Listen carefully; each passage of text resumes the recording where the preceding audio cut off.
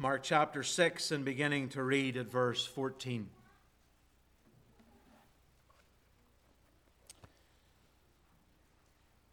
Mark 6 and verse 14. King Herod heard of it, for Jesus' name had become known. Some said, John the Baptist has been raised from the dead. That is why these miraculous powers are at work in him. But others said, he is Elijah. And others said, he is a prophet, like one of the prophets of old. But when Herod heard of it, he said, John, whom I beheaded, has been raised. For it was Herod who had sent and seized John and bound him in prison for the sake of Herodias, his brother Philip's wife, because he had married her. For John had been saying to Herod, it is not lawful for you to have your brother's wife. And Herodias had a grudge against him and wanted to put him to death. But she could not. For Herod feared John, knowing that he was a righteous and holy man, and he kept him safe. When he heard him, he was greatly perplexed, and yet he heard him gladly. But an opportunity came when Herod on his birthday gave a banquet for his nobles and military commanders and the leading men of Galilee. For where Herodias' daughter came in and danced, she pleased Herod and his guests. And the king said to the girl, ask me for whatever you wish, and I will give it to you.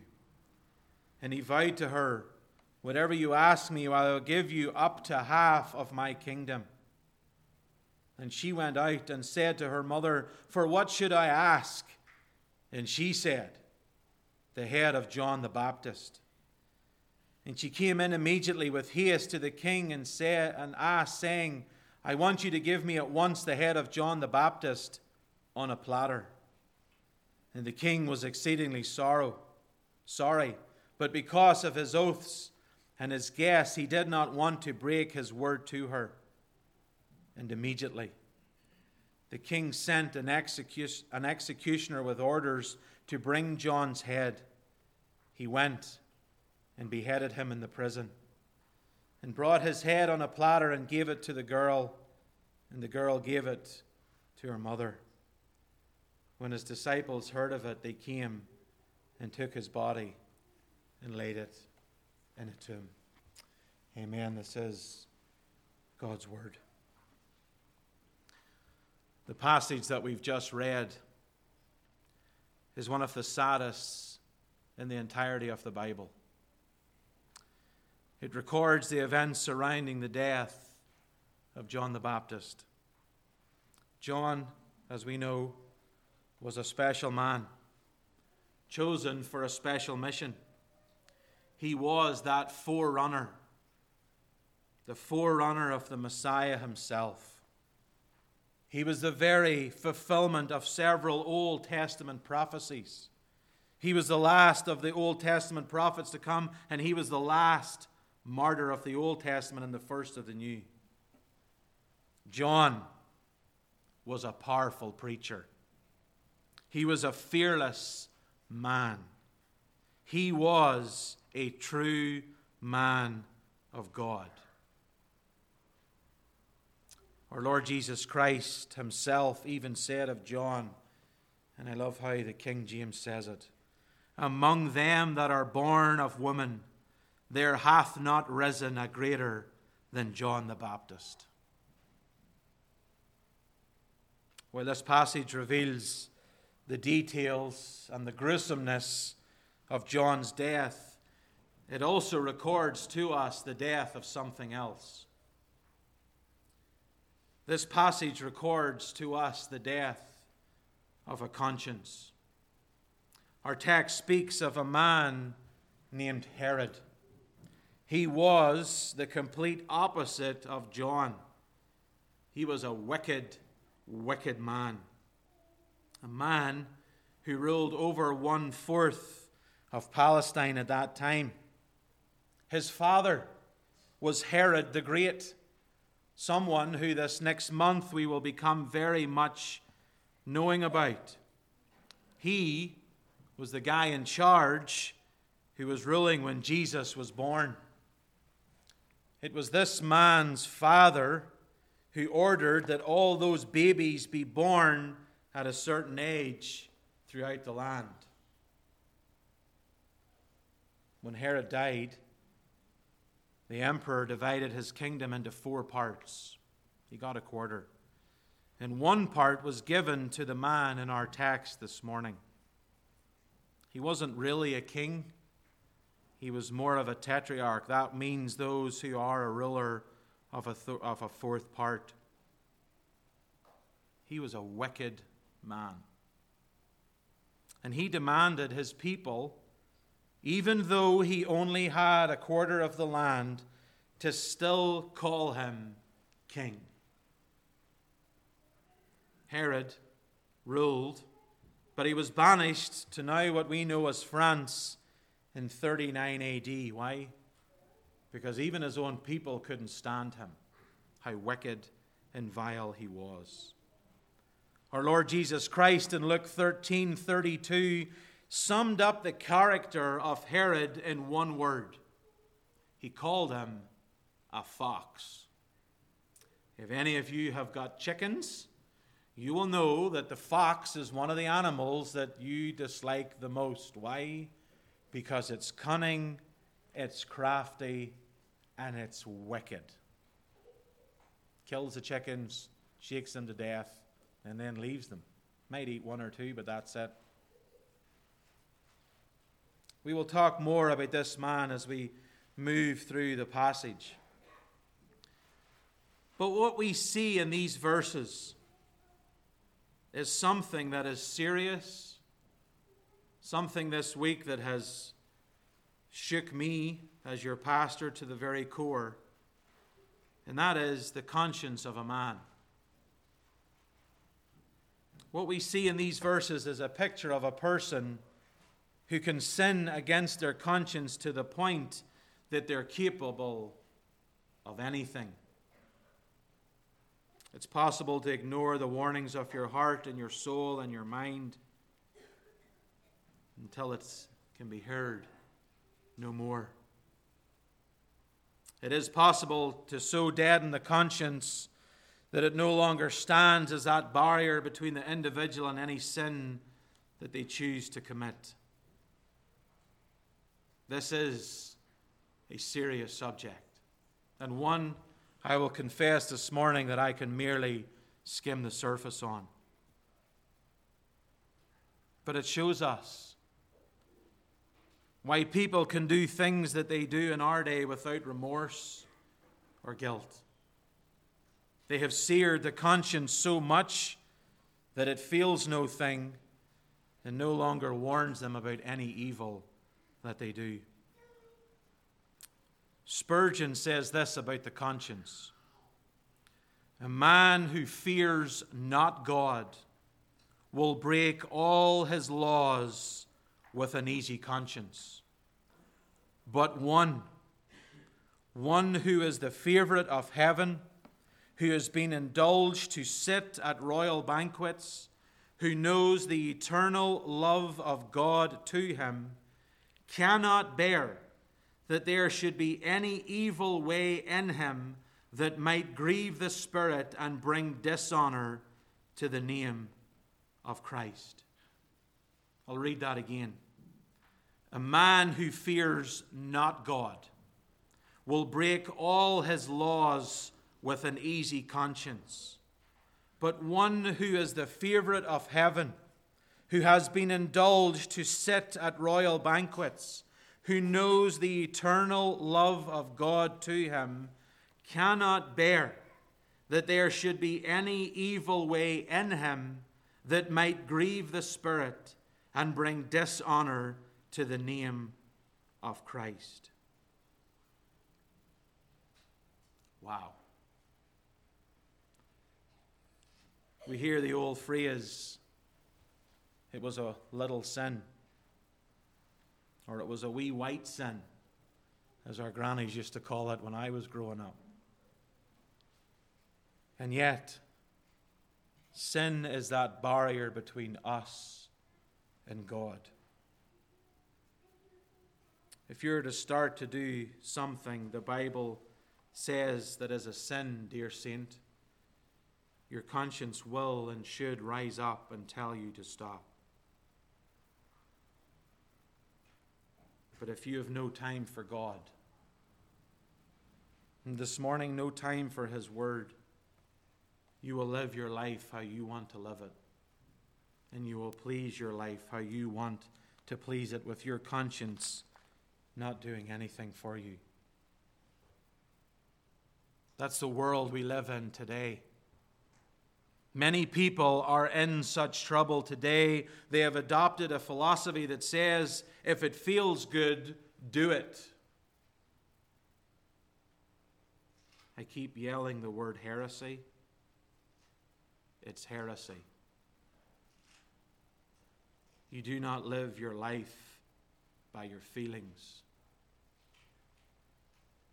But the people that does do that if it feels good, just go ahead and do it. What harm is there? They live to the flesh and not to God. They do as they please, and their conscience never really bothers them. This morning, if I speak to you, wake up. If you live your life doing it as how you feel, I urge you this morning, waken up. The most dangerous thing that any person can do is to sin against the truth. Paul tells us that sinning against a good conscience leads to spiritual shipwreckness. A good conscience is one that knows the truth and it desires to be obedient to it. Brothers and sisters, this morning we need to be men and women, if we are Christ's, with a good conscience. Because the passage this morning that we read off is the death of a conscience.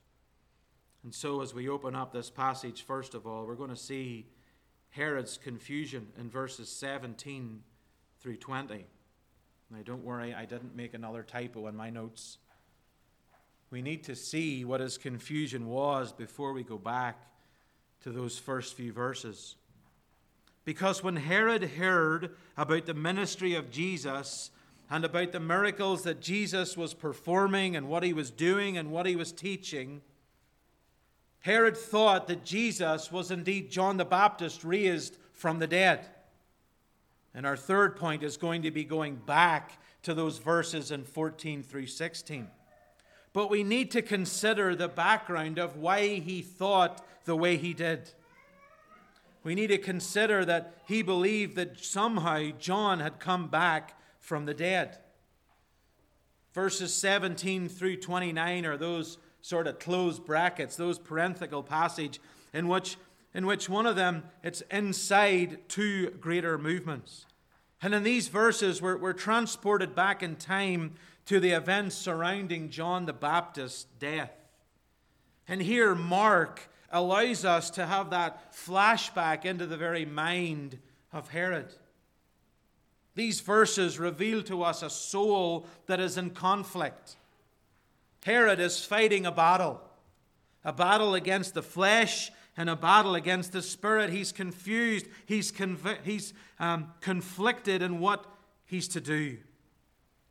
Because we're told in verses 17 and 18 that Herod had arrested John.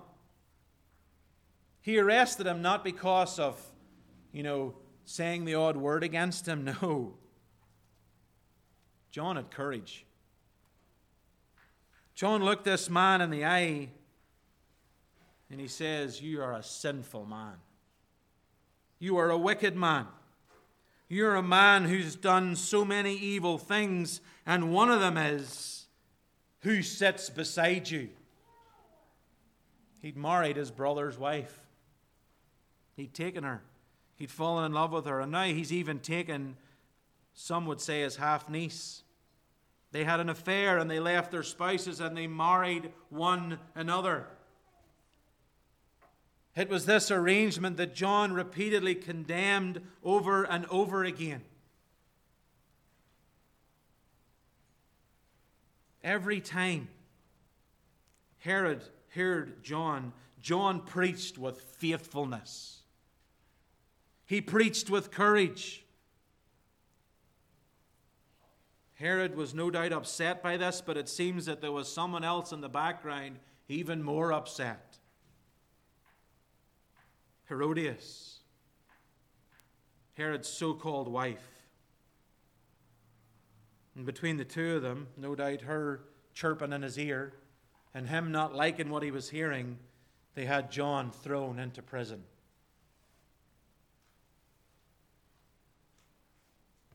What they did there is not the proper response to biblical preaching. When a preacher takes the Bible and preaches the truth from it, there are times, and just remember that I sit where you sit some Sundays and have my soul fed from the Word. And there are times when it seems like that Word gets a little too close where we're living.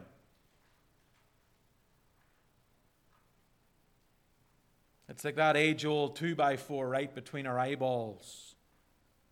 And we're struck by the truth from the Word of God, and we have a choice to make. We can either ignore that message. Please don't. We can either, in anger, as it's rised up upon us, as our sins are being, as it were, held to the fire, we can attack the man at the door, but that's also a dangerous place to be. If the man is faithfully preaching the true Word of God, it's as Spurgeon says, he's delivering the meal. The best thing to do. The best thing to do is to bring it to God. 1 John 1:9 says, confess. Confess. Confess to one another. If you've sinned against your wife, seek forgiveness, but confess it to God.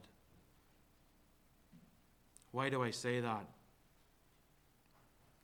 Because there's an hour coming, and in fact, it's already here, when preachers, men who bring forth the whole counsel of God, are going to be, and in fact are, persecuted for the message we preach. If a liberal Congress has its way, preachers will be imprisoned if they preach against LGBTQ, which is wrong. It's sinful. It goes against the word of a holy God, and we should have nothing to do with it. When preachers preach that same-sex marriage is unlawful and in fact is a stench in the nostrils of a holy God, we will be persecuted. When we stand and we say that abortion is the murder of innocent babies in the womb, we will be persecuted. The very gospel itself, the very truth of Christ dying on a cross in these days is being labeled hate speech. The days are coming, and in fact, they're right here, when those who dare to stand for the truth are going to face hardship, are going to face persecution, are going to face their head on a platter. And this morning, dear saint, I ask you, I urge you, I plead with you, are you ready? John had courage. John looked right in the eyeballs, and he spoke the truth. We in our day need to do the same. From here, but also in the areas that we move in our day-to-day dealings. Are we ready? Are we ready? Herod disliked that message so much. But yet, Herod protected John. Herodias wanted his head on a platter way before it even happened.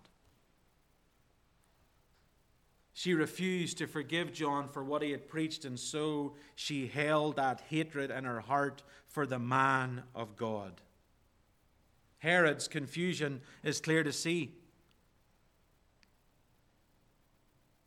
He heard what John said. He knew he was telling him truth about his sins, and yet he kept John around. But isn't that the same in our day? Between the preacher and some of those that we preach to, they hate it when sin is exposed, and they sit, and in their hearts they think he's getting at me. And yet when trials come, that's the first person they call. A preacher is the herald of the Word of God, not his words. Because you see, Herod was so confused. But yet he heard John. Look at verse 20. For Herod feared John, knowing that he was a righteous and holy man, and he kept him safe when he heard him. He was greatly perplexed, and yet he heard him gladly. Herod had a fear for John the Baptist because he knew that John was a man of God, a righteous man. He observed John, and he kept John the Baptist safe under constant guard. He didn't want anything bad to happen to John. And when Herod heard John preach, he did many things. He kept him safe. He was perplexed. He had that conflict of soul. He heard the truth and he recognized it as truth. Complete confusion. Even as believers, when we read that, we wonder, what is going on? And yet, no doubt, Herod tried to do good things. Well, I'll keep him safe. I'll not kill him. The saddest, and one this week that had your pastor weeping in his study, is those last few words. He heard him gladly. The idea is that Herod enjoyed. He enjoyed hearing John preach the Word of God. And yet he did nothing with it.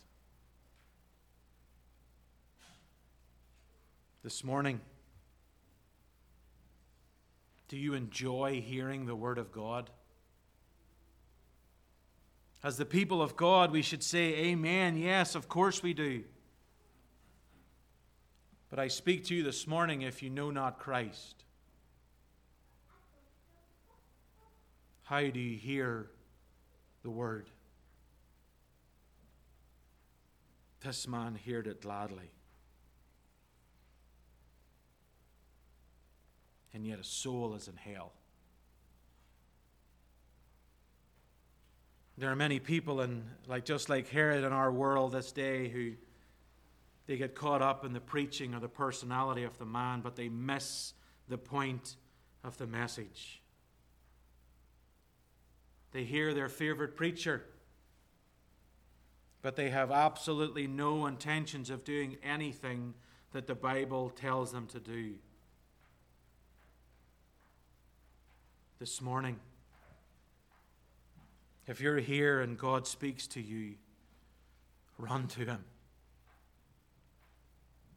He was showing you, even this morning, even in God's mercy, you are here one more Sunday. This morning you will even see this table of remembrance spread out and delivered. of one who bled and died for you. This morning he shows you mercy and love, and he cares that you are here, hearing the word. But I ask you this morning, how do you hear? Do not be like Herod and play around with these things of God.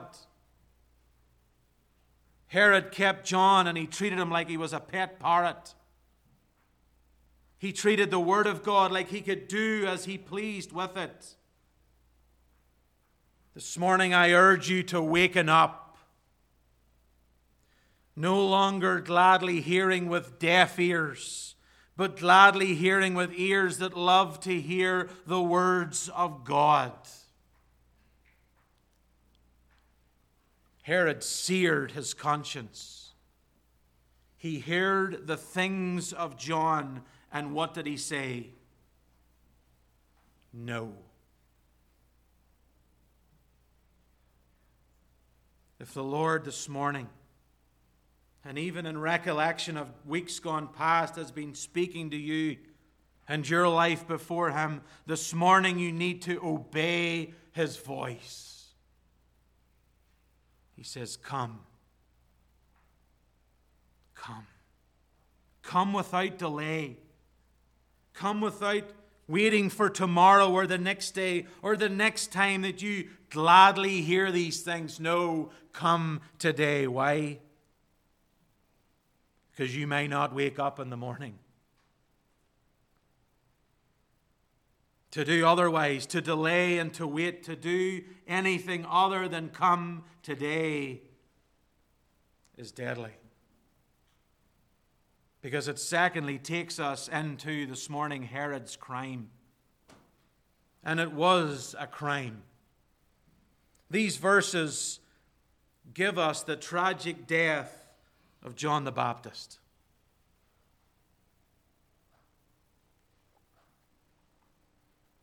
A mighty, mighty, fearless man of God. But a man who was sacrificed on the altar of hatred, self-gratification, and lust. See, Herodias had been biding her time. She'd heard those things. She had hatred in her heart for John, and she had been waiting for an opportune moment to see John the Baptist, the one who spoke these things against her, put to death. And here in these verses, this chance came. It was a birthday party.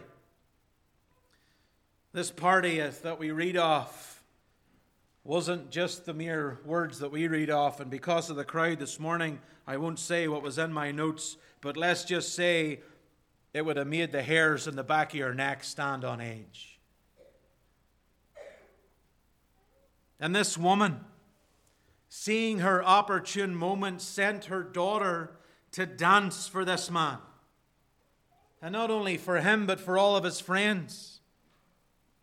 This was not some dancing that you'd see in a ballroom, but no, this was something you would see in a seedy and horrible place. Why? Because it was to entice the passions of the very men in that room. These dances were performed by professional dancers, hired for this very event. But here, this woman who hated John the Baptist saw a time when she could pull on the weakness of her husband. She had wickedness in her heart. She put her daughter on display in a fashion that is not fitting for any woman to be in. What complete wickedness. And of course, she knew her husband, or her so-called husband. She knew his weaknesses. She knew that Herod's passions would be driven up. And so it was. But look at how foolish he was. This girl did a dance. It enticed him. And he says, I'll give you half, up to half of what I've got. It was that foolish boast that was designed to make Herod look amazing in front of his friends and in front of his guests. And the girl runs to seek advice, to see what she should ask from her king. There isn't a moment of hesitation here. It's not like half an hour or an hour goes past. No. Without hesitation,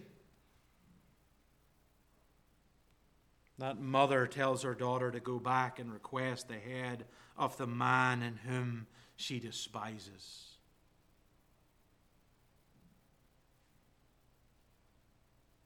But something to note. Even the girl adds her own sadistic plot upon it. Why? She requests that she wants it served up on a platter.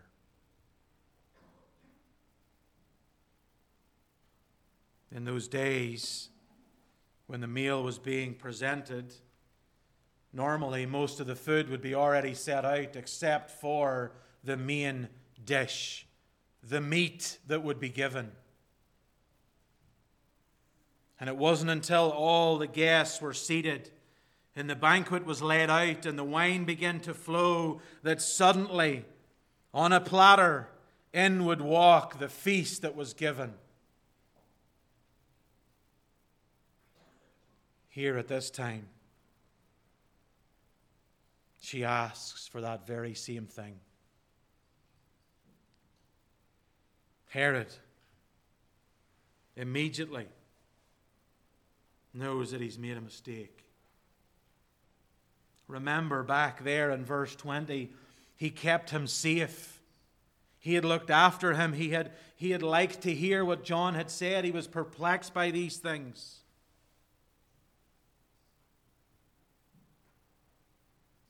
And yet because of pride,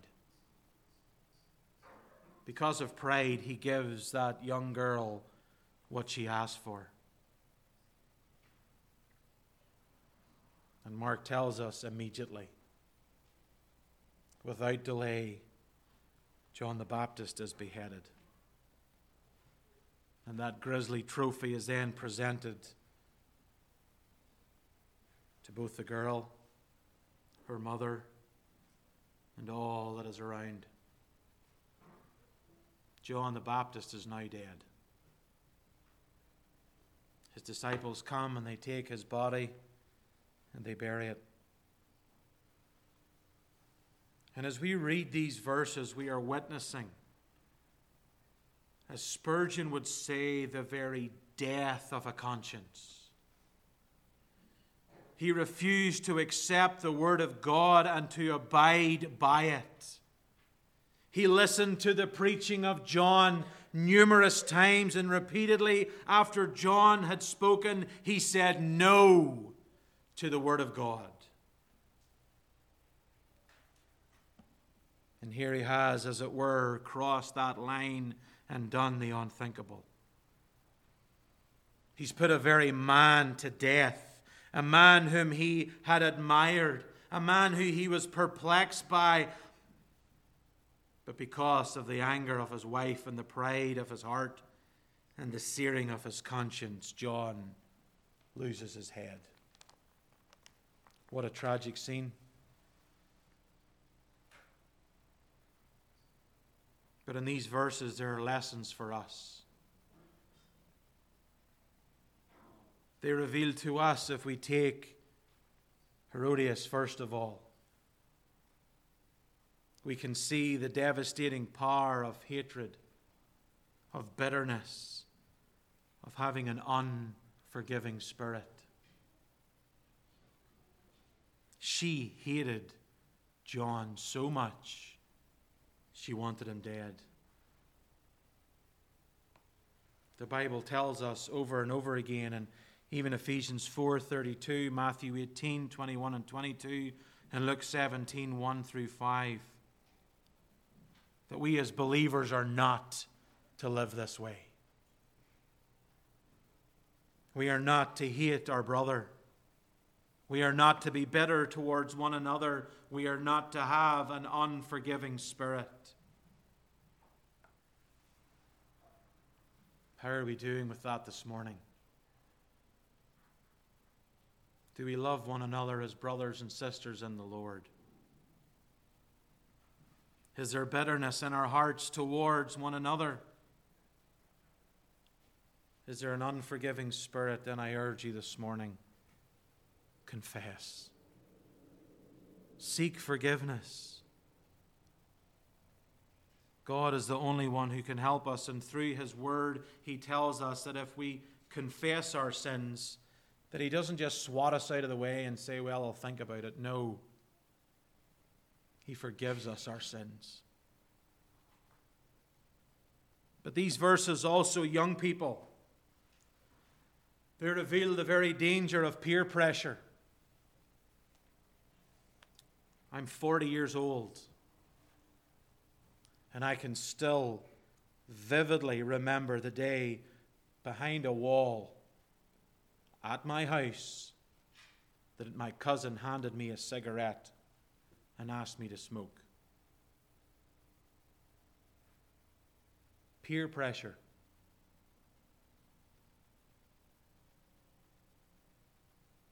I said yes. Took one puff and thought I was about to die. And never did it ever again. But young person this morning, those of you who are believers, can I encourage you this morning? In fact, I urge you, I beg of you, live a life that is pleasing to God and not your friends. Make sure you have good friends, faithful friends, friends that stick closer than a brother, friends that will actually tell you when you do something wrong. That is a true friend. And just because others are doing stupid stuff doesn't mean that you have to follow their lead. Be careful who your friends are. Parents, know who your children hang out with. Know who their so-called best friend is. Don't become an FBI agent and stalk everything. But engage and ask and have these people into your home. Why? Because it's what God has called us to do. We have to be faithful to the words of God. And just because others drink, because others do drugs, or they engage in premarital sex, or they're hooked on pornography, or they're addicted to many other things, doesn't mean that you have to do it. In fact, as a believer, you must not do it. The Word of God tells you so. If that's what your friends are doing and you're a believer, they're not your true friends. Young people, I urge you this morning, see the danger of peer pressure, even in our day, conforming to small things that lead on to bigger. Keep your eyes open to these things. As it were, have your tentacles on red alert in the days that we live in. And then these verses reveal the real danger of not taming our tongue. A few weeks ago, Pastor Briggs preached an awesome sermon on James 3. If you weren't here to hear it or you didn't listen to it, can I highly recommend it to you? But he did say, sticks and stones may break my bones, but words will never hurt me. What a load of rubbish. Our tongue can be one of the most wicked and dangerous things that we possess. Believer, be careful. Here, this man, in all of his stupidity, just blurted out what he thought everyone would want to hear and didn't count the ramifications. Be careful what you say. Be careful how you say it. And be aware that your words can and could harm others and their life. Because thirdly, that brings us, and very quickly, all the way back to verses 14 through 16. Herod's conscience.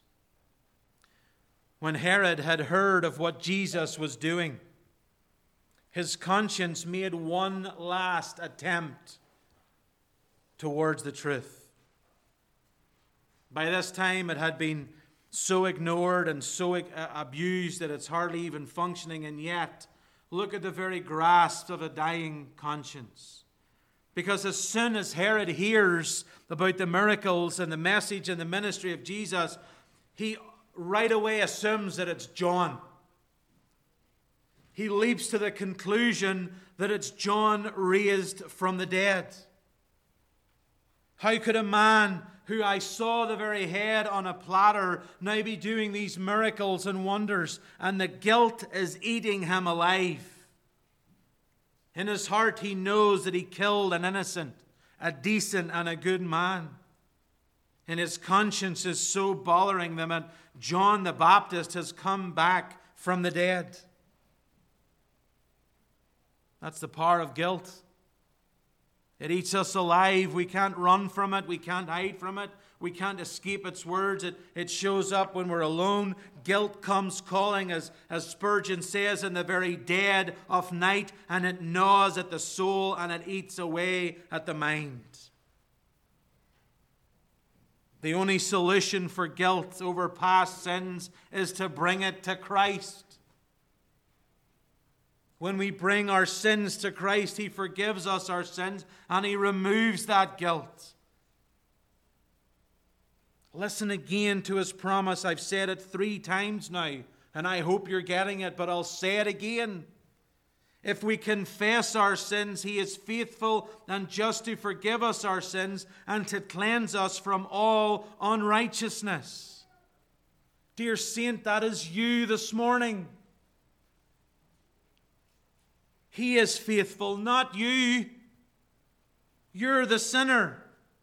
But He is faithful, and He is just to forgive us our sins.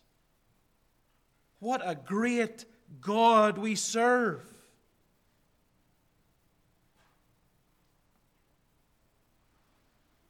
Herod said, I have beheaded.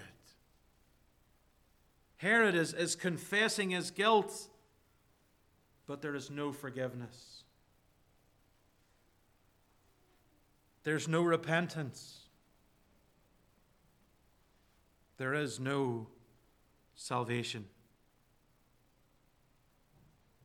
In these verses we read the death of a conscience. It's one thing to know you are guilty of sin. It's another thing altogether for you to get honest about that sin.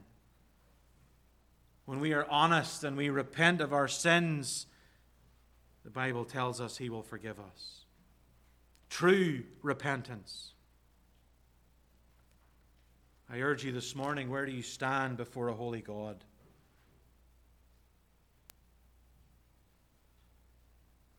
See, Herod would see Jesus. In Luke 23, the final mention of this Herod that we read of in the Word of God is found in those verses. Christ had been arrested. He appeared before Pontius Pilate, and Pilate sends him off to Herod. And what does he want? He wants Jesus to perform.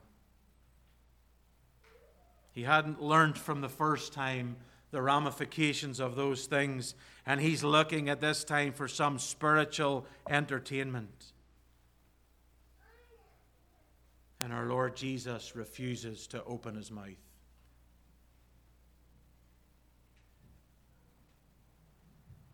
This man will have no more opportunities. This man's conscience is so scarred that he has no compassion or love for the very one before him. This morning, where do you stand? In a few moments, we will gather around this table of remembrance.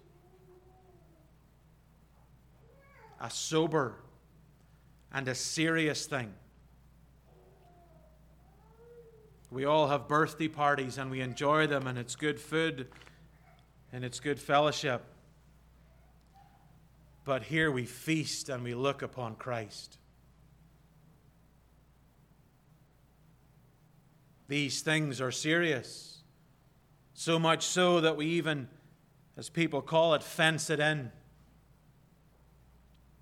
Why? Because it reminds us of what Christ has done for us. This morning, do you believe in Christ? Or do you not? Have you heard Christ this morning gladly?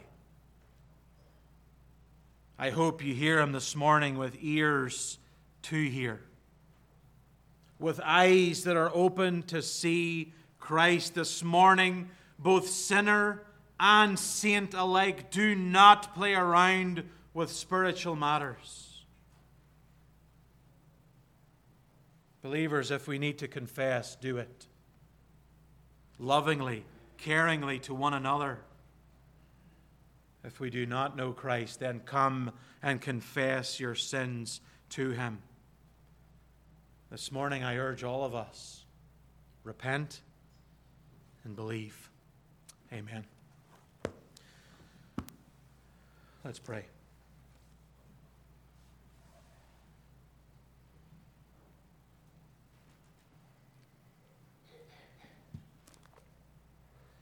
Heavenly Father, we thank you for your word.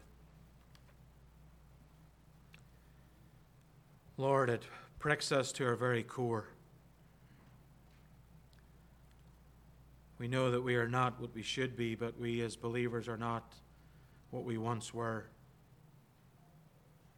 Oh Lord, help us in these days to live our lives according to your word and to be in your word and to be faithful to it. Lord, let us not play around with these things.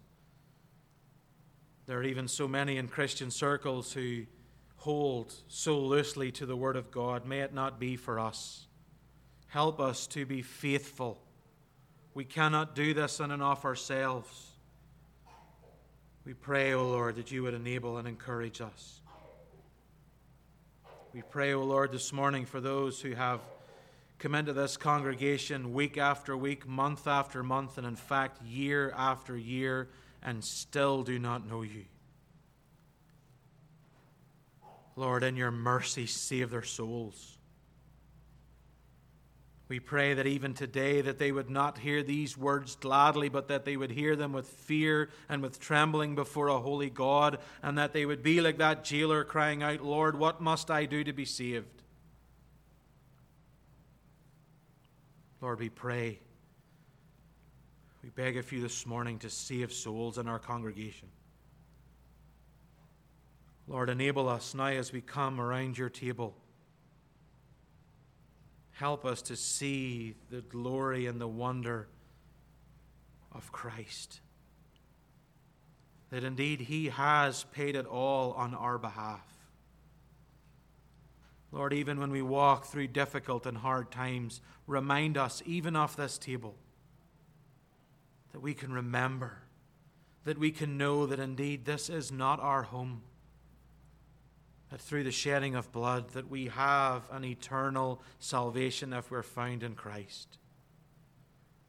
We pray that we would do it reverently this morning. Help us to examine our own hearts and help us to do it according to what your word tells us to do. Lord, even help us now as we raise our voices in singing, and may we do it to your glory and to your honor, for we ask it in Christ's name. Amen. Please turn your hymn books